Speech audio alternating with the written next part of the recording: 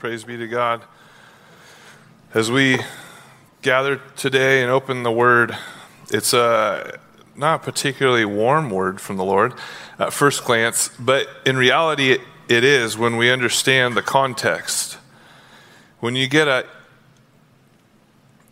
card or maybe a video from a parent or grandparent, the contents of it usually is really concerning the context. If it's a birthday card, it's a warm, celebratory. If it's a video, maybe they're away and they're congratulating you on another year older and you have this warm, celebratory tone. But if it's a video or a card maybe, or a note about the reality of an end of a life, maybe it's cancer or maybe things are changing where they're moving away and there's a different tone. And here we see Jesus is nearing the final moments of his death where he's going to pay for the sins of the world and then rise again, ascend to heaven. And now there's a new experience. Now the God who created everything is going to live in those who believe, but it's going to be different. And so he shares with them, because his hope is they would be aware but not afraid. They wouldn't fear. As they've learned not to fear with God there, they would know not to fear because God would be in them. So Jesus gives us specific signs in limited time to increase the urgency. And most modern YouTube, podcast, dream, prophetic tones are specific signs and specific time. This is the time, and there's all these dates which keep getting messaged to me of April 23rd, which has already passed. You know, all these weird times that are specific. Because they're specific signs doesn't mean there's a specific time. Doctors say you have months to live. There's a limited time and there's a specific sign. And so Jesus is saying, hey, we've known these signs are coming and it breaks my heart. The tone is not a fear, doom and gloom tone. The tone is very heartbroken and heavy-hearted and, I wish this wasn't true, but it's true and it's coming your way. And so take heart because I've overcome the world.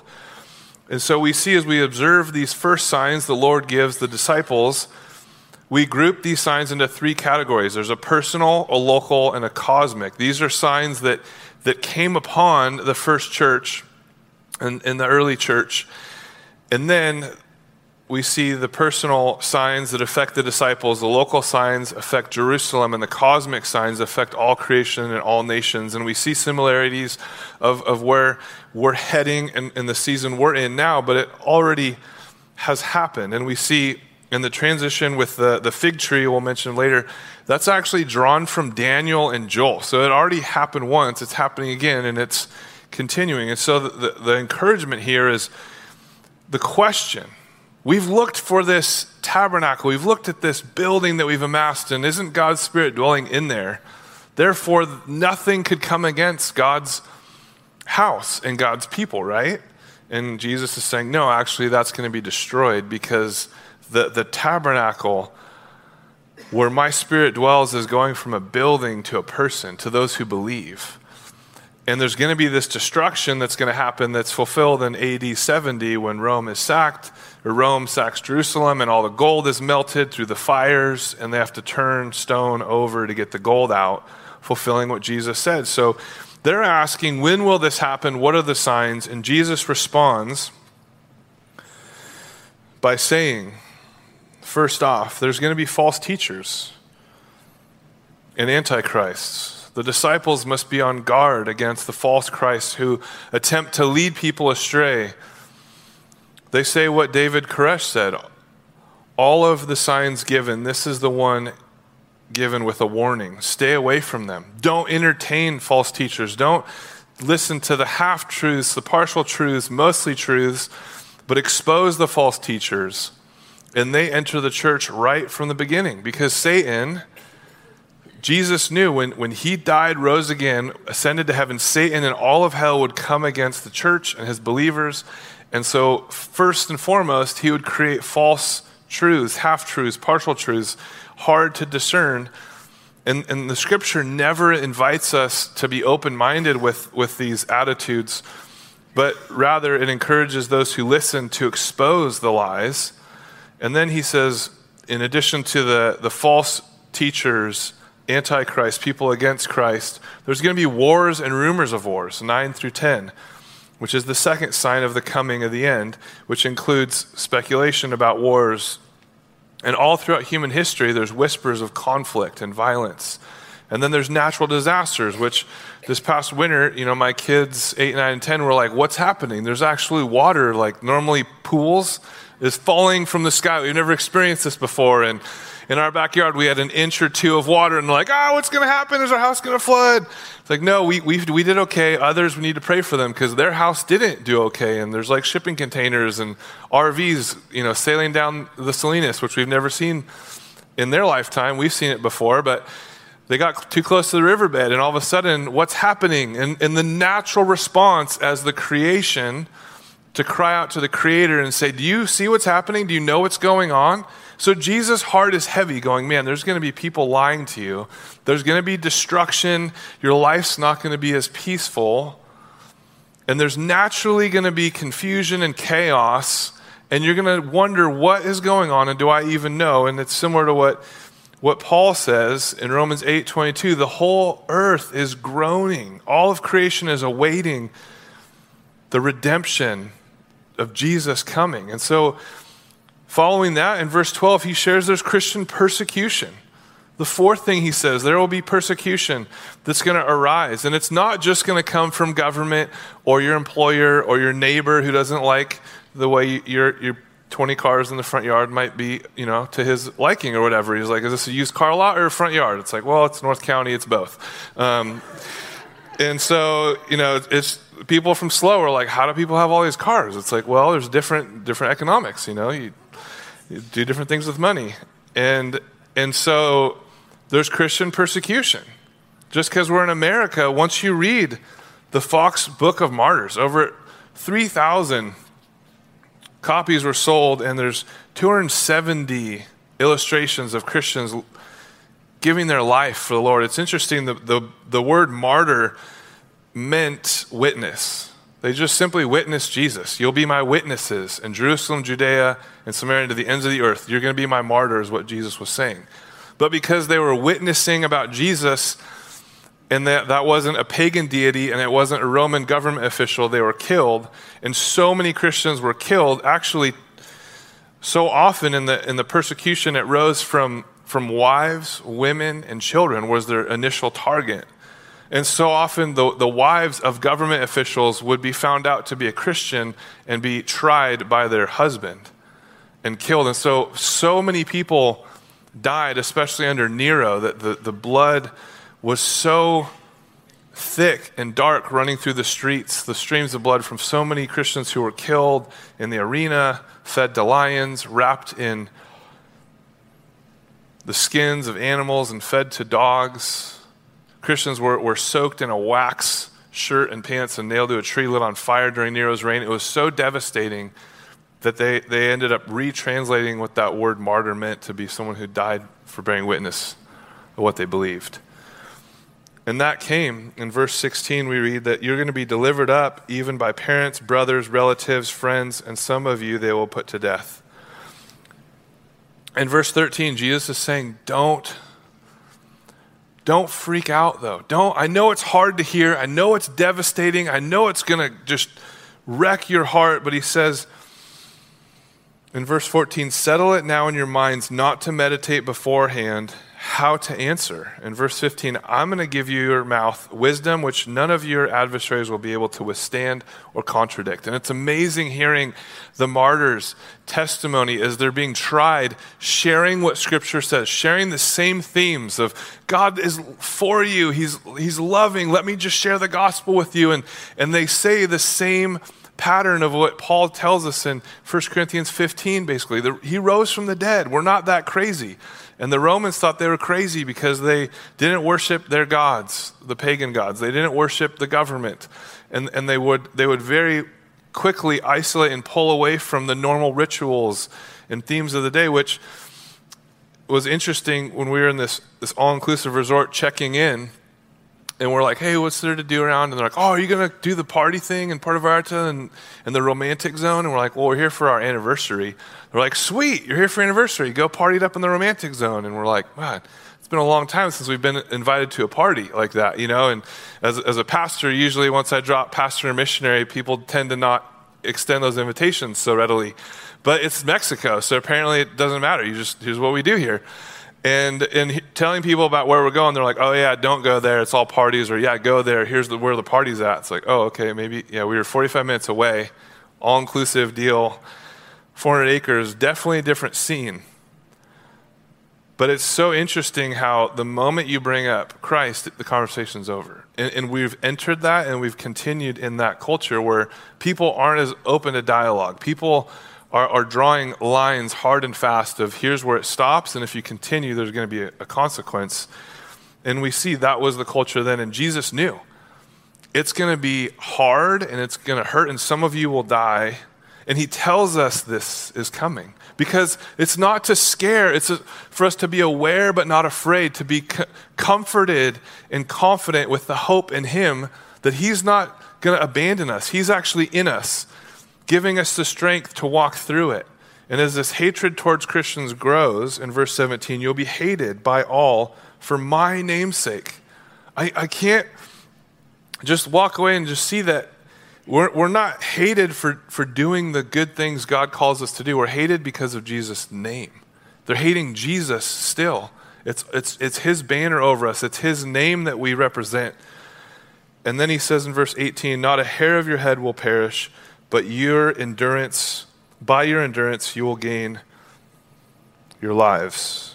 So then secondly, after he moves on for the personal to the local signs and Jerusalem's destruction and the local signs 20 through 24, the Lord gives us markers of the coming end that addresses Jerusalem locally. And the original question of the disciples was about the temple.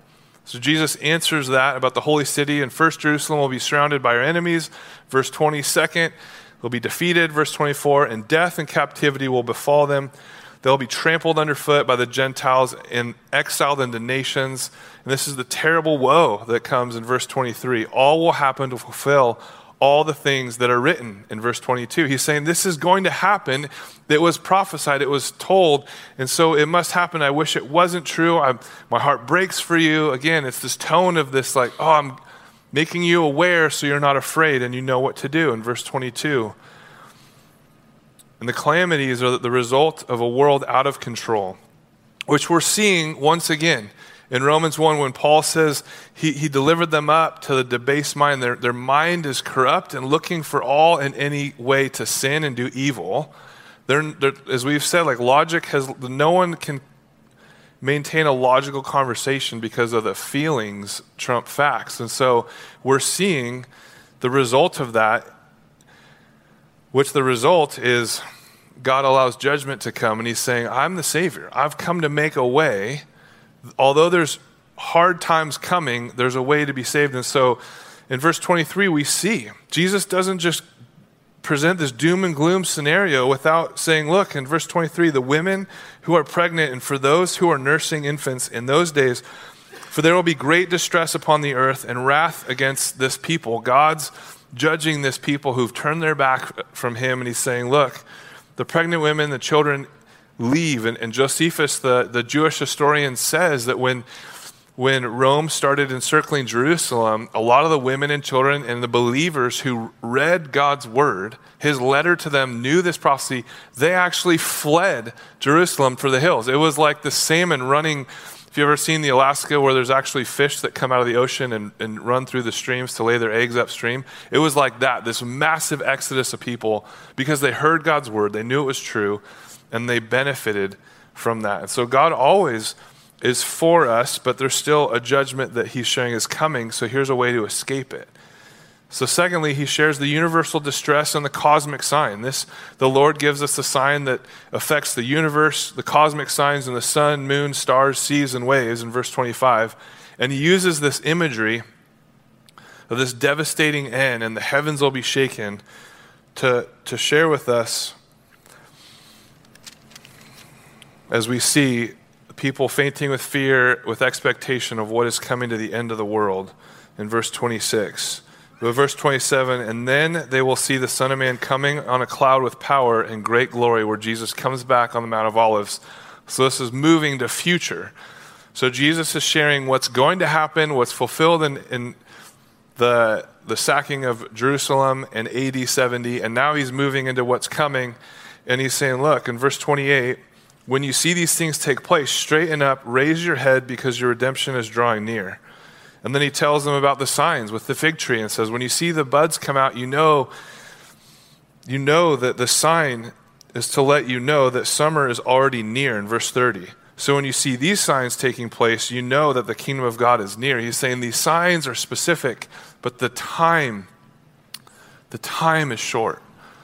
So they're wondering when these things are going to happen.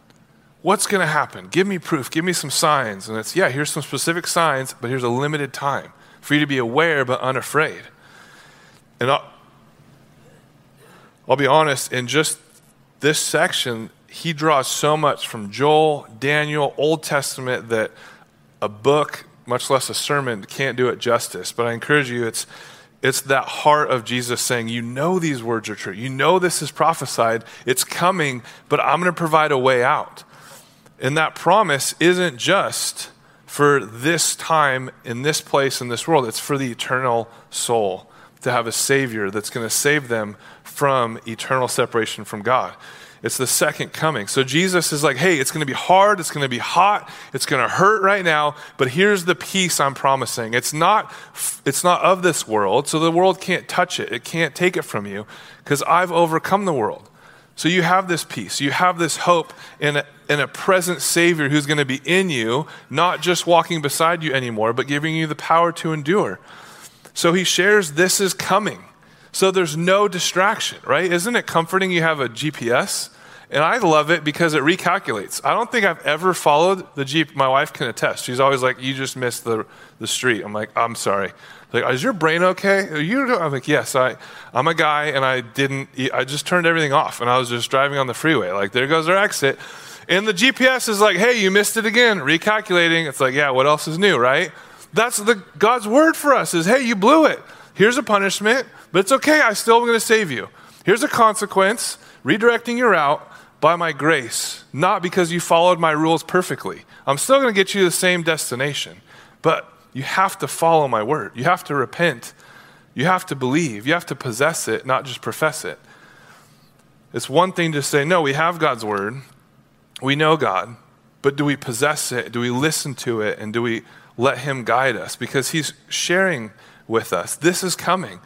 So the question for us, as he's pulled from history, as he's pulled from prophecy and said, yeah, this happened once and it's going to happen again, and I'm going to walk you through it. I'm going to save you out from under it. Some of you are going to die. It's going to be really hard for all of you. How can we stand before Jesus? Are we ready to stand before Jesus?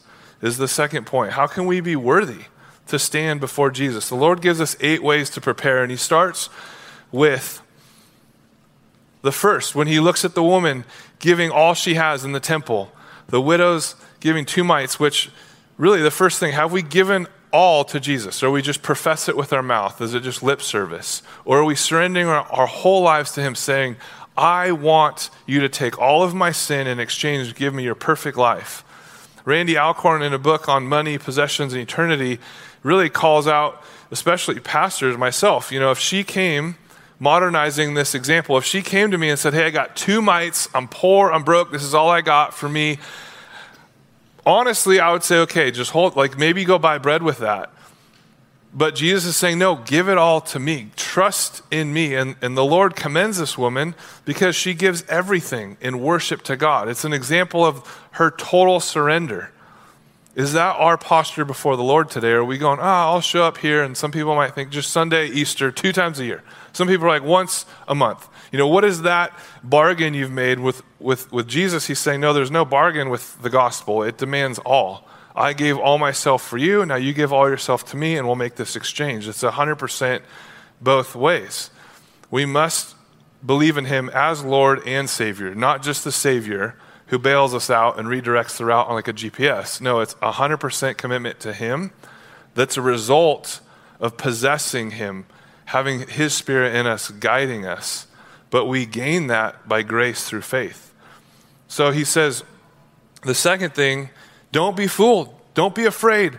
There are going to be antichrists. There's going to be wolves coming in, disguising themselves as sheep. They're going to teach a different gospel, and they're going to do it using the gospel. They're going to manipulate. They're going to say things that are true isms. They're going to be true-ish. They're going to be partial truths, half-truths, mostly truths, but they're going to add to the gospel. They're going to tweak it. There's 4 of them that I've distilled. One that's most common, it's been here the longest, is the prosperity gospel. You give me money, I'll fly around a jet, and you will get money and have a happier, healthier life. It's a good exchange, but it's not the gospel. The great exchange was 100% sin for 100% sinless Savior, and that's what's by grace through faith we're saved. The newer kind of uprising is called the prepper gospel. Maybe you've succumbed to this. You didn't know it's defined as the prepper gospel. I got sucked into it recently. If you have enough food in Home Depot buckets, you have enough ammo, not there yet. You have enough gold or Bitcoin, certainly not even close. Like a bunker in your backyard, just a dream, right? The prepper gospel, most people aren't subscribing to this because they've already left. They're in Wyoming or Idaho. So I'm told by my pastor friends back there, they're like, we got all the prepper gospel people building bunkers, doing their own homeschool, underground, guarded by their ARs and their gold and their food. They're ready to go. They'll come out in 50 years. We'll meet them later. Maybe some of you are subscribing to that prepper gospel. The nationalistic gospel is really subservient. It's come in, and we think, those that subscribe to the nationalistic gospel think that God's promises are fulfilled through the control of government legislation. God's promises fulfilled through the government legislating rules, regulations, bills that support God's word. And that's the nationalistic gospel. God's promises are for the U.S., accomplishing through the judicial system. The last gospel that's attacking the true gospel is gospel plus anything. Gospel plus works, gospel plus confession, gospel plus profession. Right? I went to a rally, I filled a stadium, and I walked down, I professed Christ. I've seen guys do that 5 times. Like, that guy, he just accepted Christ for the 5th time this year. What's going on? Professing. We've made it in gospel plus professing, gospel plus baptism. How many times can I get baptized? Well, do you need a shower? We could take care of this. Baptism and bath isn't the same thing. Like, let's talk. And we've gospel plus praying to saints and denominations, and I mentioned it before with the Pope and the different history in the Catholic Church and Baptists and Presbyterians, anything, pastors, it doesn't matter. It's the question is it Jesus? The question is it Jesus alone? And the gospel plus something negates everything. And so we have to be on guard because Jesus said they're coming in the church. They're coming right away.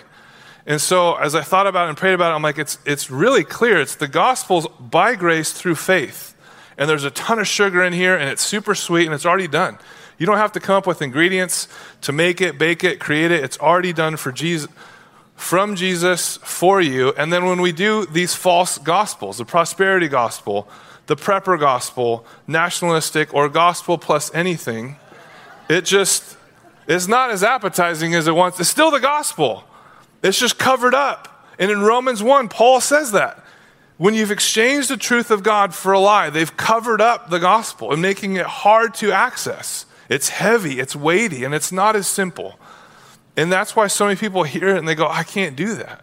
Or I bought into it, but it just didn't work like I thought because it was the gospel plus. And it's interesting how we do this. We read these and we can be afraid. And Jesus says, no, these are truths that you shouldn't be afraid. So if you see these lies coming, don't be fooled or afraid.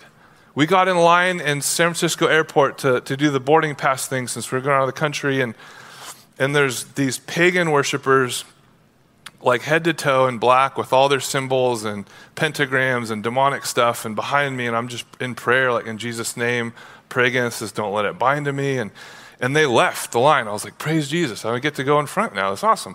So a little selfish there, but it was amazing how much exposure to the pagan worship that we saw on our trip and how much in our society, they've said it's like 900% over the past 10 years. The pagan and demonic worship has risen.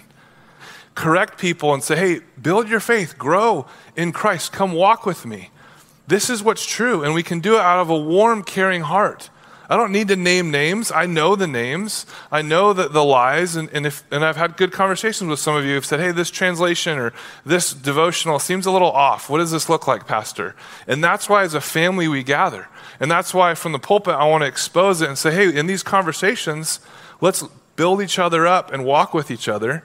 Because it would be really nice just to walk into family barbecues or the workroom and break room and share the gospel, and everyone's like, oh, we couldn't wait to hear the debrief on how Sunday morning went. And you're like, yeah, here's what's going on.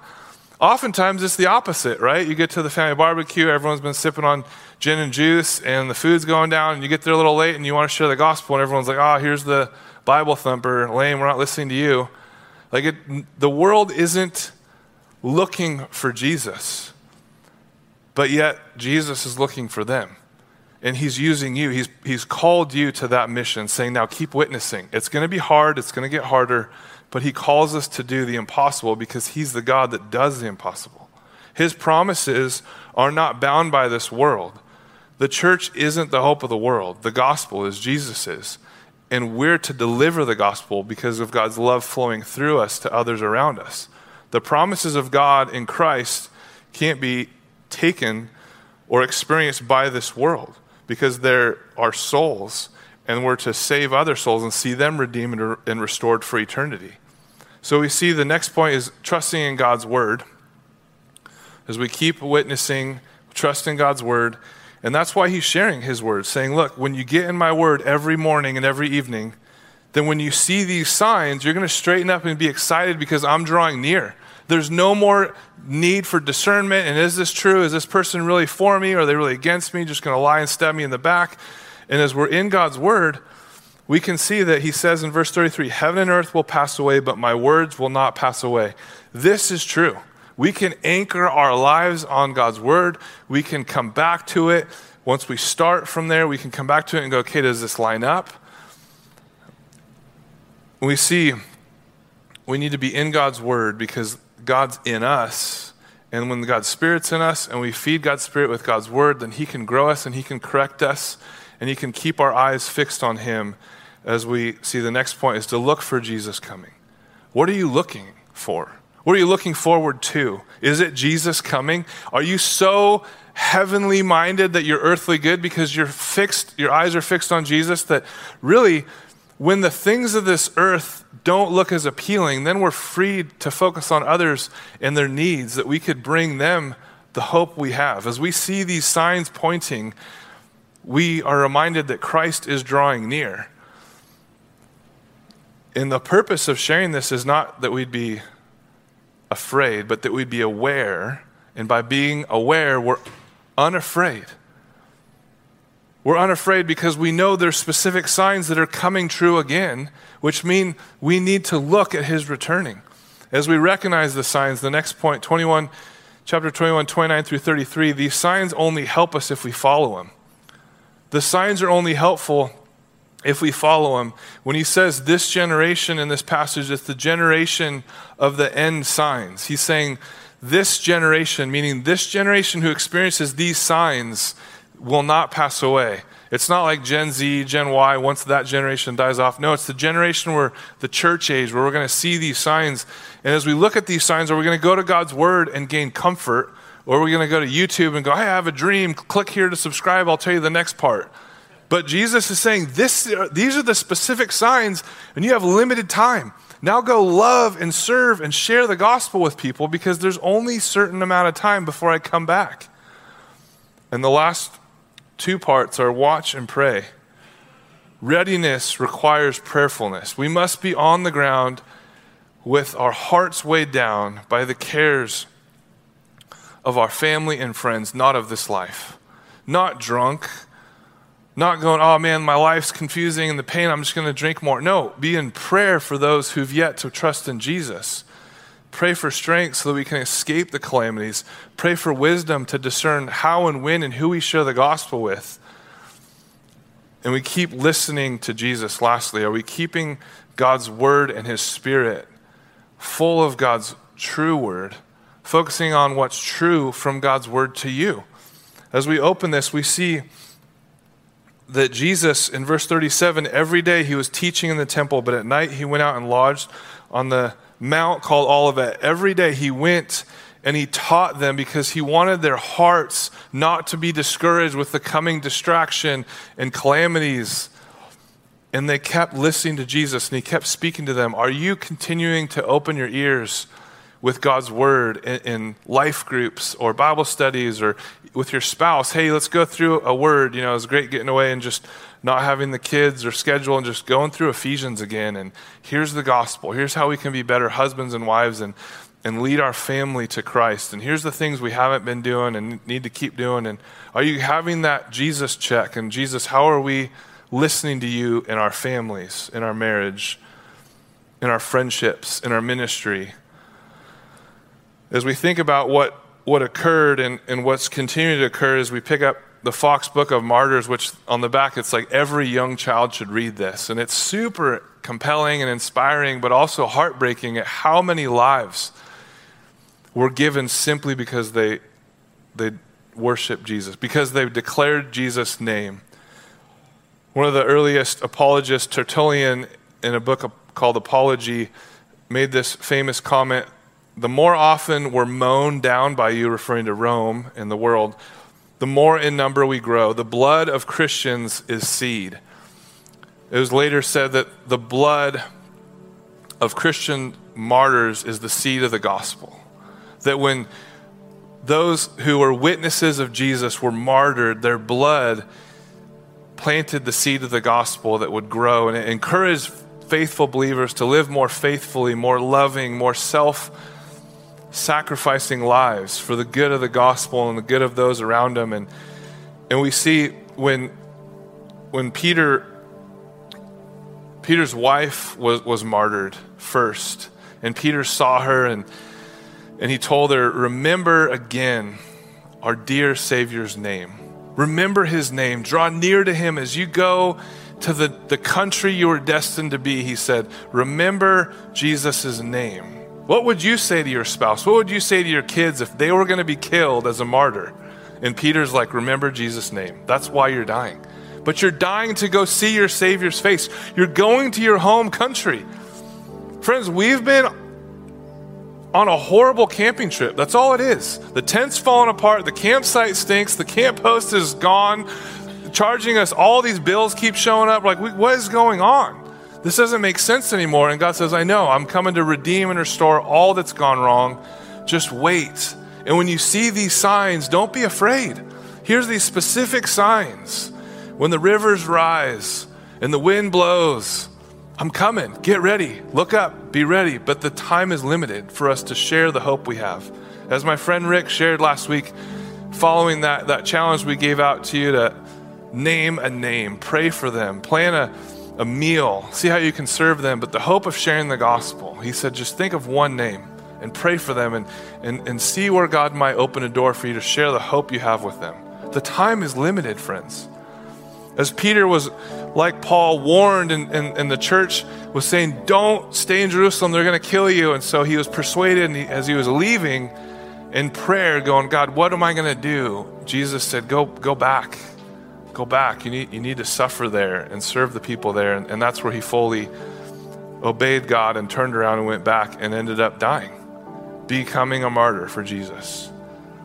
11 out of the 12 disciples were killed a martyr's death. John was exiled to the island of Patmos. And as we conclude, as believers, the opportunity is limited to share the hope we have with Christ. Are we going to have that urgency? As we see the signs, they're all around and they're coming back around again. Jesus' return is very near. So let's be aware of the signs and not be afraid. And let's see these specific signs that would stir us up and cause us to be urgent because the time is limited. And we pray for those that have yet to believe. Maybe today's the day you'd respond and say, I'm a sinner in need of a Savior. Come forward for prayer afterwards and let us know how we can walk with you, encourage you in that new walk as you follow Jesus. Let us pray. God, we thank you for this day. We get to open your word. As challenging as it is to hear, hard times were ahead of the believers, but God, the promise that you gave them was you were with them.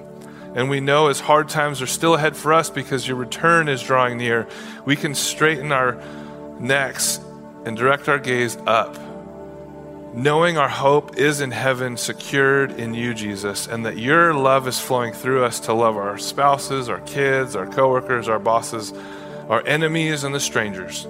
We pray for that name that you're putting on our heart, that we'd pray for their salvation and look for the door you're going to open for that conversation that will allow us to share the hope we have in you with them. We pray now for those who've yet to believe that you would save them, God. You would open their eyes to see their need for Jesus, and Jesus, you would be so clearly present that they would believe, receive, and possess that salvation.